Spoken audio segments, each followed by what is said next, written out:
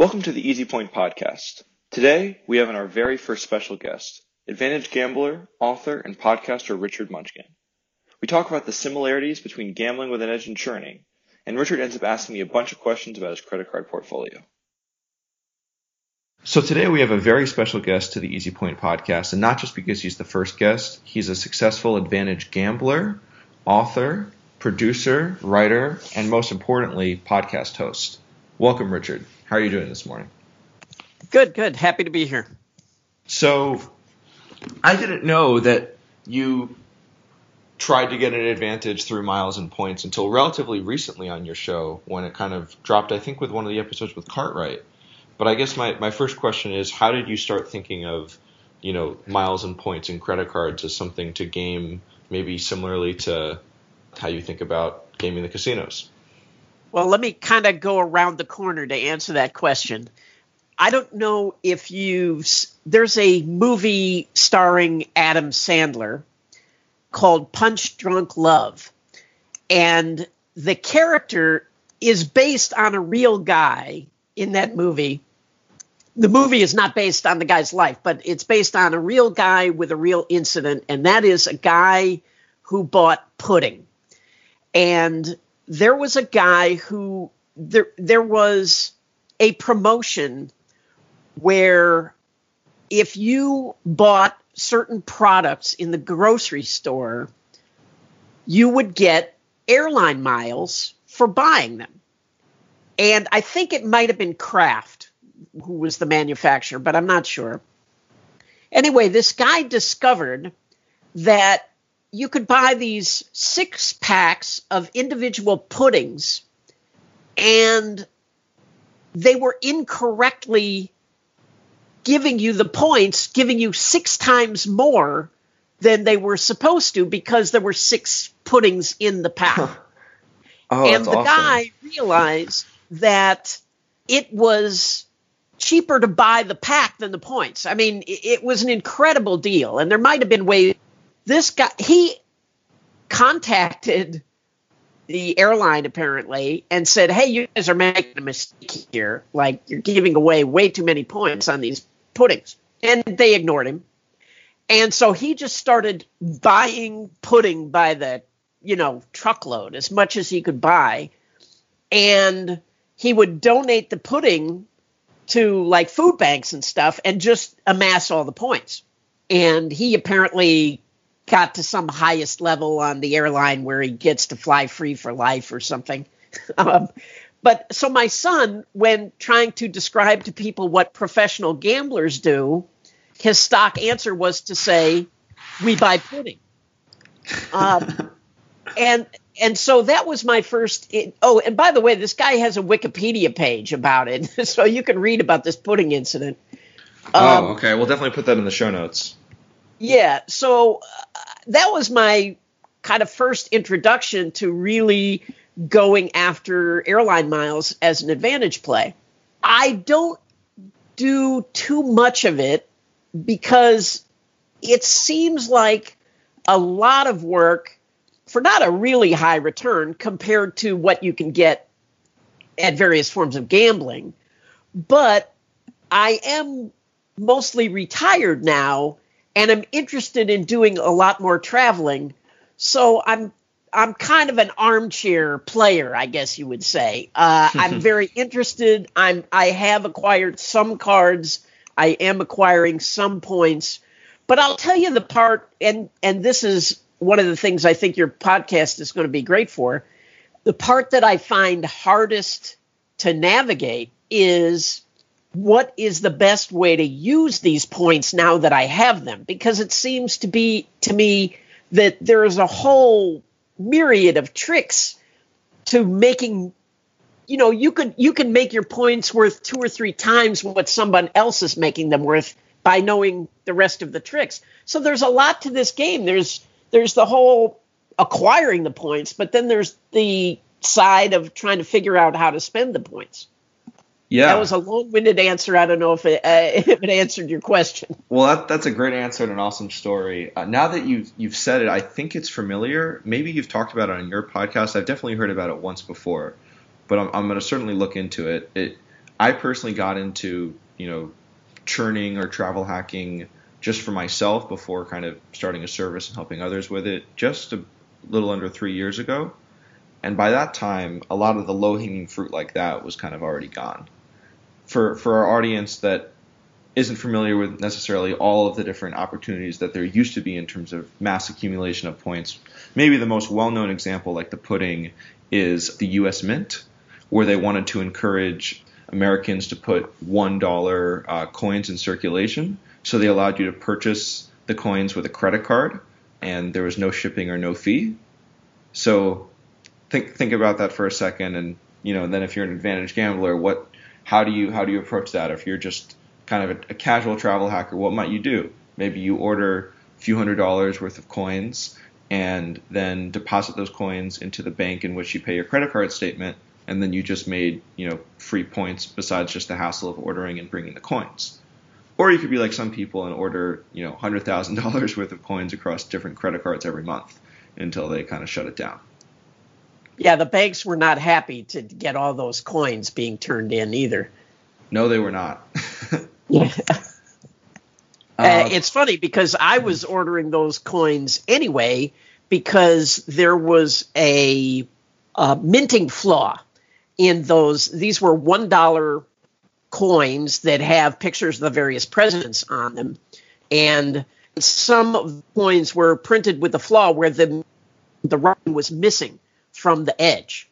And when they first came out, people were paying coins anyway, just looking for the misprints. Yeah. So about how many years ago, Richard, did you get into maybe casually getting into miles and points? I guess it's only been 2 or 3 years. Yeah, maybe only a couple of years. Yeah. So let's talk about the kind of spending of the points versus the accrual, because a lot of people think that the main thing with points is like how to get a lot of them, but you're right in identifying that there's, really outstanding value to be had if you know how to use them.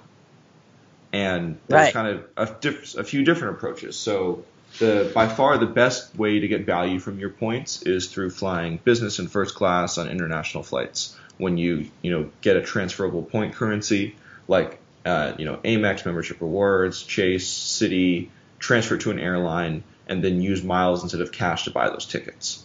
The thing though is like most people ordinarily wouldn't be buying or paying cash for business or first class. So a lot of this CPP or cents per point that you can get per your point or per your mile, it's a little disingenuous because it's only really that value if you would have otherwise paid for it. So for a lot of people, it's more of like, why do you say business or first class? Is it because the value of the point goes up because those tickets are so overpriced? Well, it's more of just like an arbitrage where like mileage tickets, it's very rare that first class is more than like 3 times the price of an economy ticket. But revenue tickets, it will often be 6, 7, 8, 10 times as high the cash price of a first class ticket versus an economy ticket. So there's actually a greater value per point or per mile when redeeming for first or business class. Right, but that's only because those first or business class are so overpriced compared to the economy ticket, right? Yeah. Exactly. Yeah. Okay. I mean, it's a cents per point in terms of like how much value you're getting compared to buying a cash ticket. That's kind of the equation most people use. Right, but you also have to take into account. Let's say you have 100,000 miles. And I don't know what flights cost, you know what I mean? But let's say that if you were buying economy tickets, you could buy 4 of them. But if you were buying first class, you could only buy 1 of them or something.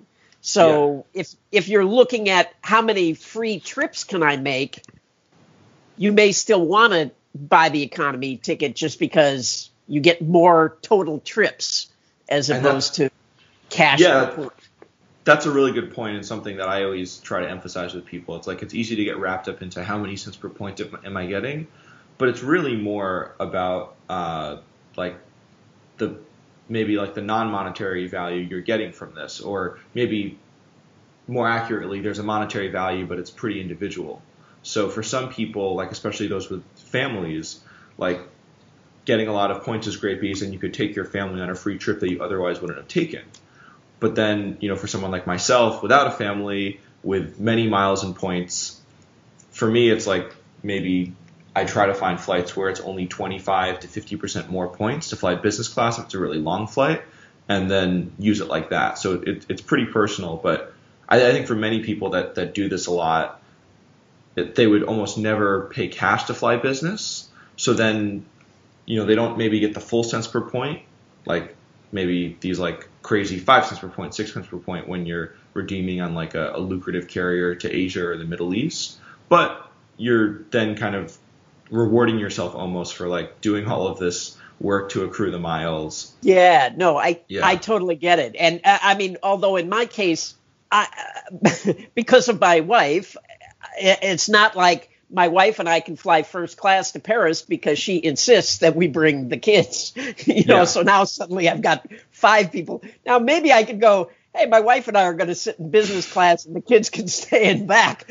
But hey, you've earned it. I also want to tell you a little bit about where I am.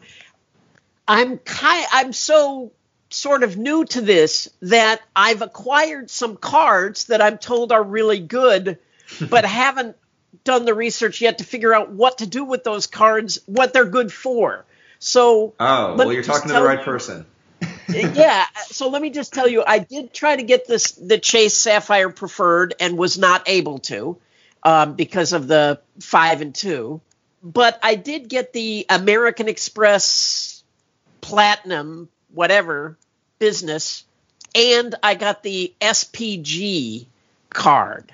But now I'm taking a big trip to Thailand and Singapore in February, but I sort of got these cards too late. So now I have completed the spend, but I've already purchased the tickets. So I guess whatever points I'm accruing will have to be for whatever the next trip is after that. Mm-hmm. But is there something I should be thinking about doing while I'm on this trip for, future trips? Yeah, so if you're going to be doing a lot of traveling, which it doesn't sound like you're doing a ton of it, but a good card to get is like the Amex Personal Platinum, because you get 5x membership reward points, which I value, for most people at least 2 cents per point. So you're effectively getting 10% plus cash back every time you book a flight. That being said, it now has a $550 annual fee. You get a $250 like airline credit and a $200 in monthly Uber credits. And well, now I just got the Amex Platinum Business, which doesn't get 5x on flights. Oh, it doesn't? No. So the Amex Personal Platinum, again, if you're booking a lot of flights, then it could be a valuable card to include in your wallet. But there's a hefty annual fee. So if you're not booking a lot of flights or you're not getting full value from, let's say, the Uber credits or having lounge access when flying flying around the world, then it might not make sense to do.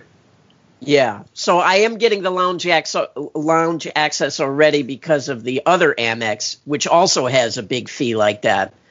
Yeah, exactly. So I would say it probably makes sense for you to close your Amex Business Platinum before the annual fee, and then kind of look at your upcoming travel plans then and decide if the Amex Personal Platinum makes sense for you, because it has the best multiplier for booking flights. That being said, there's other expenses you incur when traveling when other cards are better.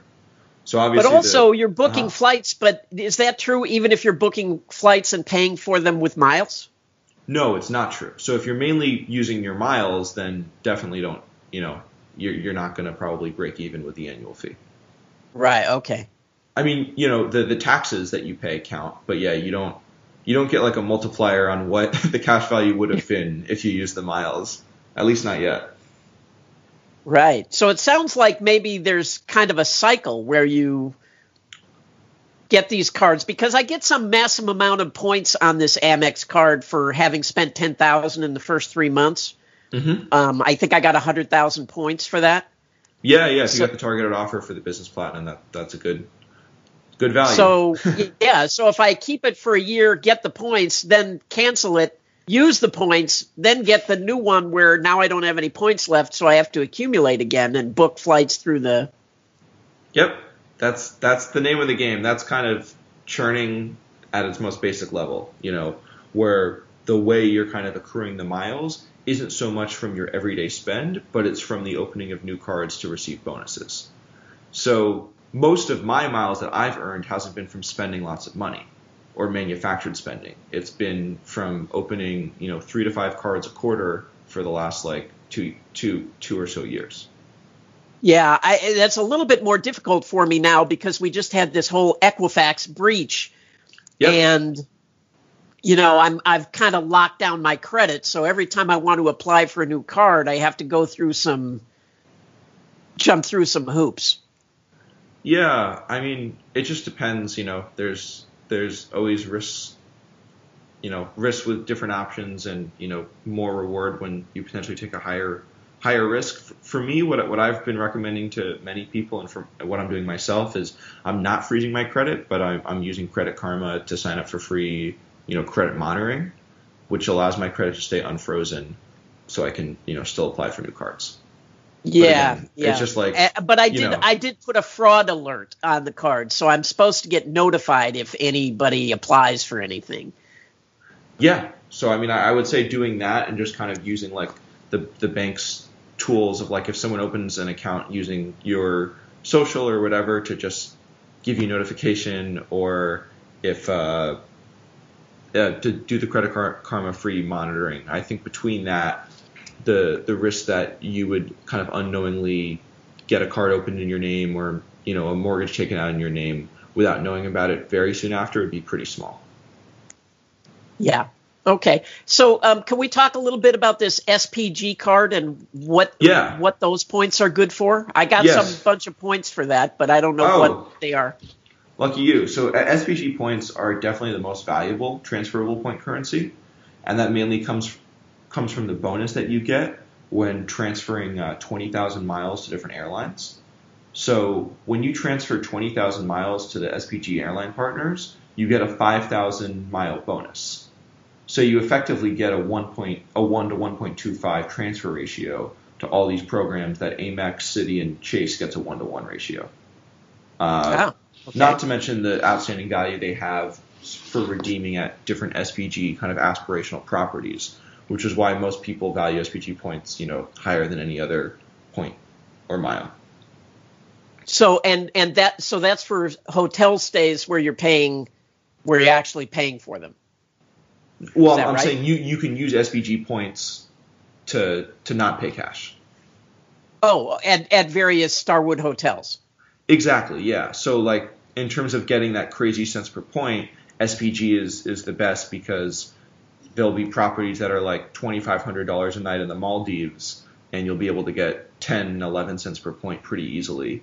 But again, it's, would you ordinarily pay $2,500 to stay for a night in the Maldives? So, but and also with the airlines, like there's a lot of programs with just really good value for like business and first class compared to economy.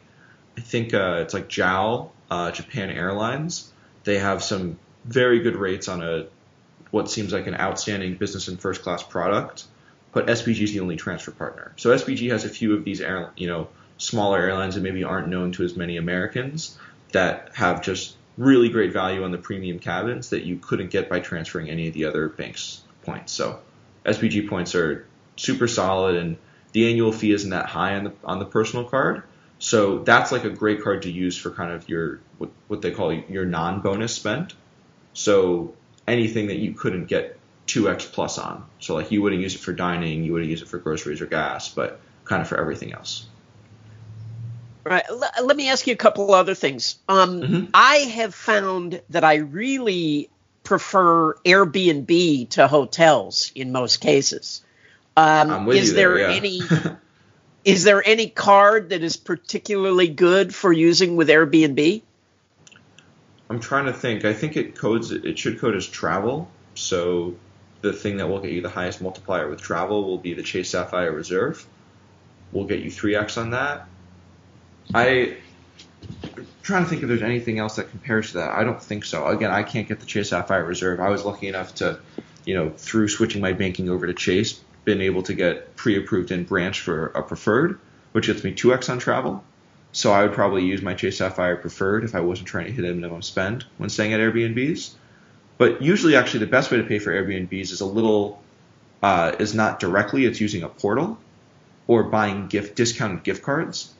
So if you think that you're going to be spending X amount of money on Airbnb over the next year or two, there'll frequently be times where you can maybe buy Airbnb gift cards at a discount. I've seen it as low as 20% off. And then you can buy it actually through a portal where you get a multiplier on your points by buying it not directly from Airbnb but through this portal. So when you actually book the Airbnb, you're not getting any additional points, but you could be getting pretty easily 5 to 10% off the gift card itself, plus getting like a 3 to 5x cashback multiplier when purchasing these discounted gift cards. Wow. And like what can you give me the name of some of these portals that might have this? There are a bunch of different portals, and it really just kind of changes based on like the day in terms of what you should do. Usually I just follow some of the big travel blogger, deal bloggers like this. Like, so Dan's Deals is great, Doctor of Credit. If you're trying to do that type of stuff, monitoring that. What I really do, though, is I go on something called milesfeed.com. Let me double check that. I think it's .com. Yeah, milesfeed.com, and it kind of just aggregates the headlines for like the top stories from the top travel bloggers. So almost every day I'm just kind of looking at all of these headlines, which is where I find it. But I think Doctor of Credit and Dan's Deals are the most robust in terms of like good portal deal type stuff. Huh. Okay. So for example, like on Doctor of Credit right now, the newest story is $50 iTunes gift card or e-gift for $42.50. So, if you're regularly buying on iTunes, buy a few of these. Right. Do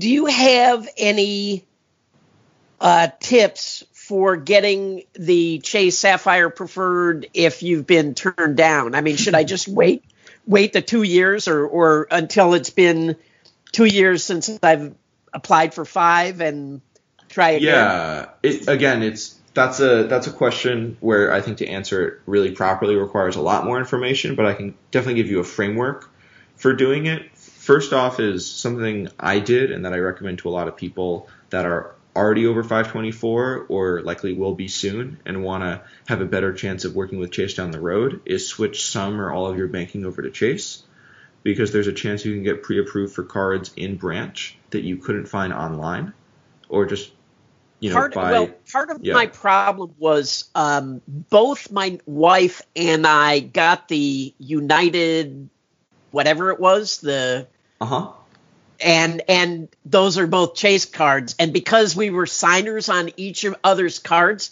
that actually counted as 2 for both of us. You had to learn the hard way. Yeah, that was a bad lesson to learn. Now, we both canceled those cards after 1 year because I didn't want to pay the annual fee. But I should say this. We have an account in Chase with quite a substantial balance in it.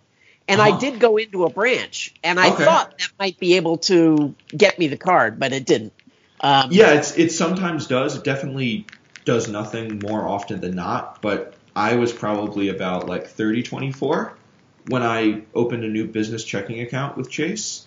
And I actually, part of the reason for switching the banking over to Chase was there was a really good bonus where basically for opening a new business checking account and maintaining a certain balance, I got like a sign-up bonus of like $300 and then like another $200 just for that balance being maintained a few months later. I forget the exact terms of it. So on that same day when I got that $300, added to the bank account, the guy, I also was like, hey, are there any credit card offers that are there for me in terms of pre-approvals? And he's like, yeah, you're pre-approved now for the Chase Sapphire Preferred as a personal card.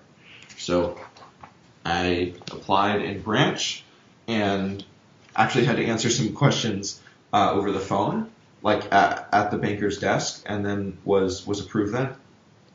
Yeah, okay. Yeah.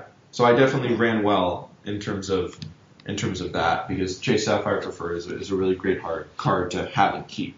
Arguably for most people that travel kind of a medium amount, probably like the best all around card if you just had to have one. And let me ask you about this, because it's been a year or maybe it's been 2 years since Cartwright was on our show and mentioned this, and I want to know if it's still good. And that is that there's a Hyatt card that if you do some amount of spend, you get 2 free nights anywhere in the world. Yeah. Is that still an option? I got that card earlier this summer, and I haven't redeemed it yet. But yeah, I spent $3K in 3 months, and now I get to stay at any 2 Hyatt properties. I was just calling to see the feasibility of it, potentially staying in like the nicest Chicago like Hyatt property downtown, and I called like a week in advance, and like there was availability on Friday and Saturday night. So definitely do a little online research if you have like a particular aspirational property in mind after getting it. But it seems like they're not that stingy with their availability for the free night certificates. Huh. Yeah, and that's a chase card, but it's not under the 524. So that could be a card worth getting. Again, it just depends, there's so many cards, especially if you haven't gotten a million like me, that still offer outstanding value. So usually when I work with people, it's more about like basically what are the goals in terms of travel that you want, and like maybe more specifically what's like the next trip you want to take, and what's the card that can help you, make as much of that trip free, or maybe what's the card that could allow you to do something way more luxurious than you could without it. Yeah. Yep. Yeah, but cool. I mean, you're definitely much savvier than the average consumer. Still a profitable customer for the banks, but giving them a run for their money. I guess I'm a profitable customer to the banks because I keep balances in the accounts, but other than that, I mean, I never pay any interest on a credit card, and usually do not want to pay an annual fee. I usually cancel them, after the first year. But there's interchange fees, so depending on like how much you spend on things, like if you're spending $50,000 a year on a credit card, even if you don't pay any interest, and maybe you're generating what you value is like 2.5% cash back on that, they're still making, maybe 1.5 to 2% on all of your swipes from the interchange fees. Right. And then, but the main way they make money on this is like the underwriting.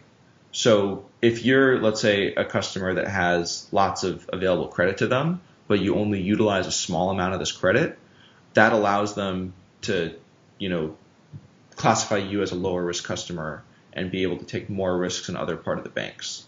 So it's very difficult without, knowing proprietary information that we'll never know, like exactly like what a utilization ratio at this amount of credit available to you is worth to these banks. But I imagine even for many churners that might think of themselves as unprofitable customers, with the value of bonuses and maybe the lack of interchange fees they're paying because they're getting so many new cards, that maybe they're still even profitable for the banks, kind of given the fact that allows them to do more risky things. Yeah, but they like to sort of cry in their drinks about players that pay their bills on time every month in full. Yeah. Which doesn't surprise me. Everybody complains. One of my pet peeves, just to be off topic, one of my pet peeves is these articles all the time about how bad the sports books got beat because some football team won a game. It was like, give me a break. Yeah. I would have loved to see the articles if McGregor won. Yeah. Oh, because those articles were before the fight about how bad it was going to be if McGregor won, how much they were going to, get hurt. But yeah, I don't know. Just as I say, it's one of my pet peeves. Nobody else cares. Yeah. So what card should I go after now? There's a question. That's a good question. So you've already paid the for Hyatt one? The Hyatt one sounds, like definitely it has potential. Yeah. For sure. So it just depends on, what your travel goals are and, how much these points are going to be valued for you personally. So you have your upcoming trip, all the travel booked, I understand, but like what's what's maybe the trip you have after that you want to do, if you have that in mind? Well, I'm thinking about a couple of things. I love London, and so I'd like to maybe make a trip to London and, Paris and maybe Rome, something like that. That's one potential trip. And I also am interested in maybe a Mediterranean cruise. Greece, Okay. Italy, that kind of thing. So you're flexible, basically. And I think... Oh, yeah. Yeah. There's lots of places I want to go. Yeah, and I think this is the attitude that allows you to really kind of enjoy these points. Like, for me, when I've looked at trips before, it's like solely around like how cheaply can I fly there, both with cash or miles. Or then maybe now, like more recently, for maybe like a future trip, it's like, where can I fly that I really want to go in business class, and kind of being open to it that way. So with all those different options, I mean, it's basically just knowing kind of what your point currencies are, and then I can just tell you, some good options to different cities in business class. Again, if you're trying to fly with maybe just you and your wife, with the whole family, it becomes a little bit more different. Or maybe you decide this time you're up front and there and back, however you want to do it. Yeah. Well, I also understand, here's another thing. I understand there are these, what do they call them? There are these hidden fares, right? Where the planes are making fuel dumps or some, things like this. And pretty much I'm willing to fly almost anywhere if the price is ridiculously cheap, which I have heard of some of these flights, like $100 to Europe and back or something. I booked a $225 flight from New York to London last fall, which allowed me to go on a trip that I just wouldn't have taken otherwise. I got to visit some friends and, do some fun stuff where, if during the time period, the revenue fares were minimum $550 round trip for a nonstop flight, but most of them were way higher than that. So there's a really nice service that I use and I recommend to a lot of people called Scott's Cheap Flights. And Scott's Cheap Flights? Yeah, and I think you now pay $30 or $40 annually, and he basically just sends you deals departing from whatever airport you want. The vast majority of these deals are in economy, but basically they're a combination of mistake fares and just very, very good sales. So depending on what airports you tick, you'll potentially get a lot of different options. So you're in Vegas, so you'll put Vegas, but you should probably also put LAX, because there's going to be way more deals to in LA or New York than there is to the smaller airports. Sure. Oh. And I'll link to Scott's Cheap Flights in the show notes for anyone who's interested. So Richard, I would be remiss if we did not talk about kind of all the similarities you see between advantage gambling and this, and maybe make a case for why some of the less casual, the more into it travel hackers should give advantage gambling a try. Well, it's exactly the same mindset, right? It's looking for an advantage and then exploiting it. The thing that's great about the advantage travel is, as gamblers, we have to deal with variance, which means that I can find a game where I have an advantage, and let's say that it means that if I go play that game, I'm going to, in the long run, win $200 per hour playing it. But I might win or lose 10,000 or 20,000 over the short term. So that's the downside of advantage gambling. But the upside is that you're making $200 an hour. You have to believe in math and trust in math. But, math has been around for thousands of years and it's real. And, the money will come if you actually have an edge. Now, the other thing I would say is I went to one seminar, weekend seminar about this kind of churning and stuff.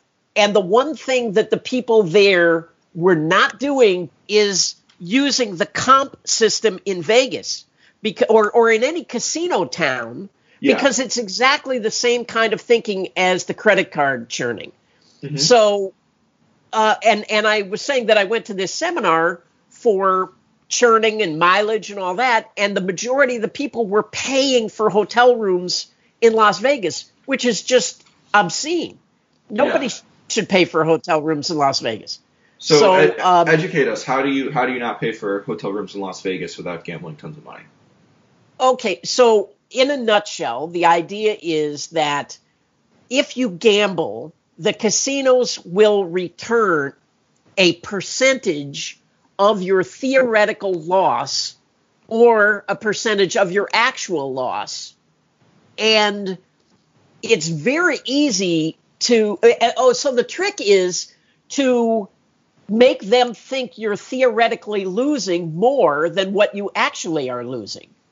And there's a really great book about this called Comp City by Max Rubin.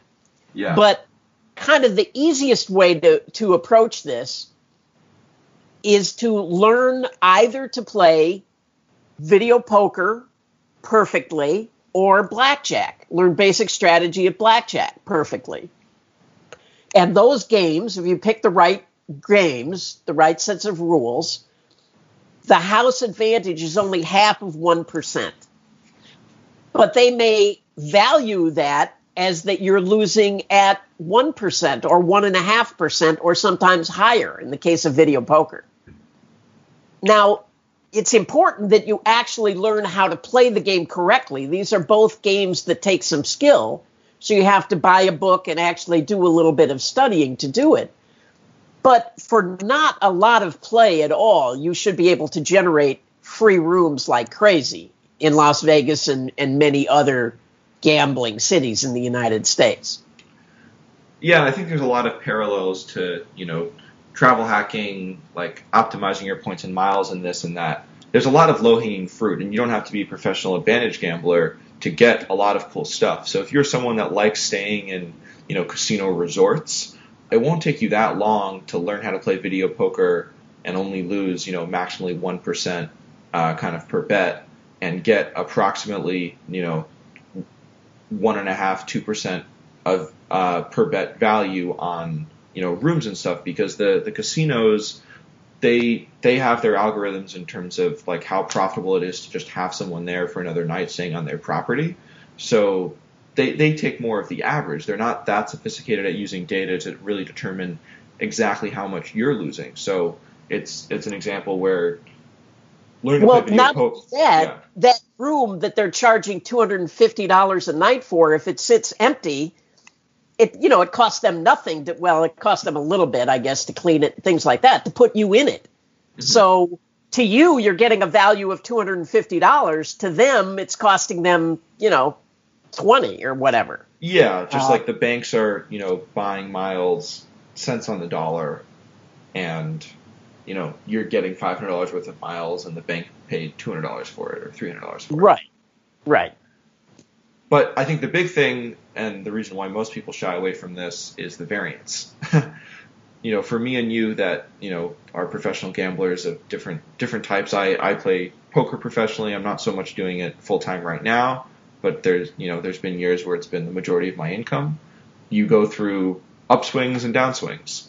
Downswings are really, really hard, and I would argue, managing your money and like making the correct decisions and not letting your emotions get to you during these downswings is a much harder skill to develop than, being a good poker player or being a good blackjack card counter or something.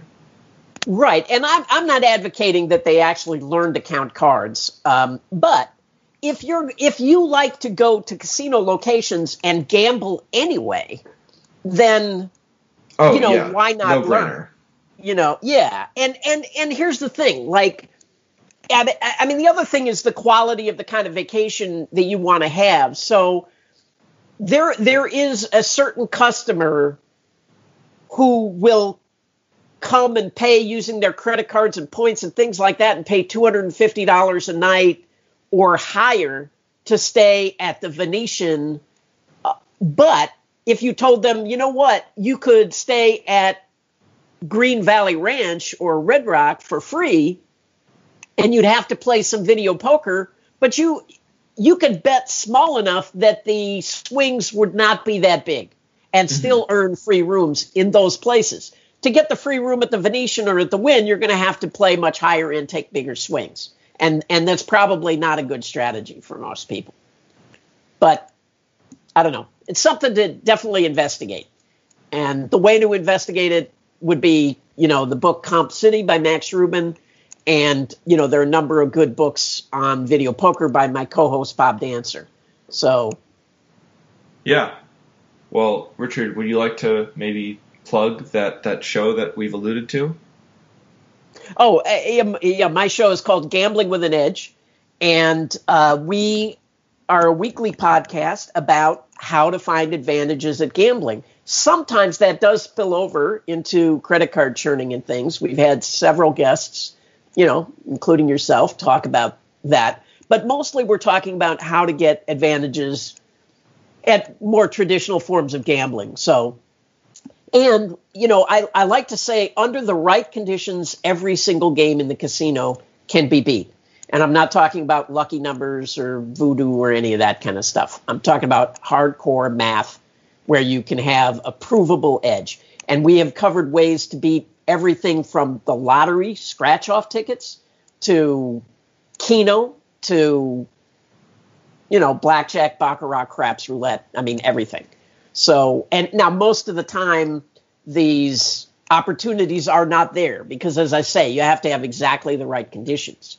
But, but games like poker, blackjack, video poker, those are beatable 24 hours a day, 7 days a week. Yeah, definitely inspiring for me. I've personally never really done much advantage gambling.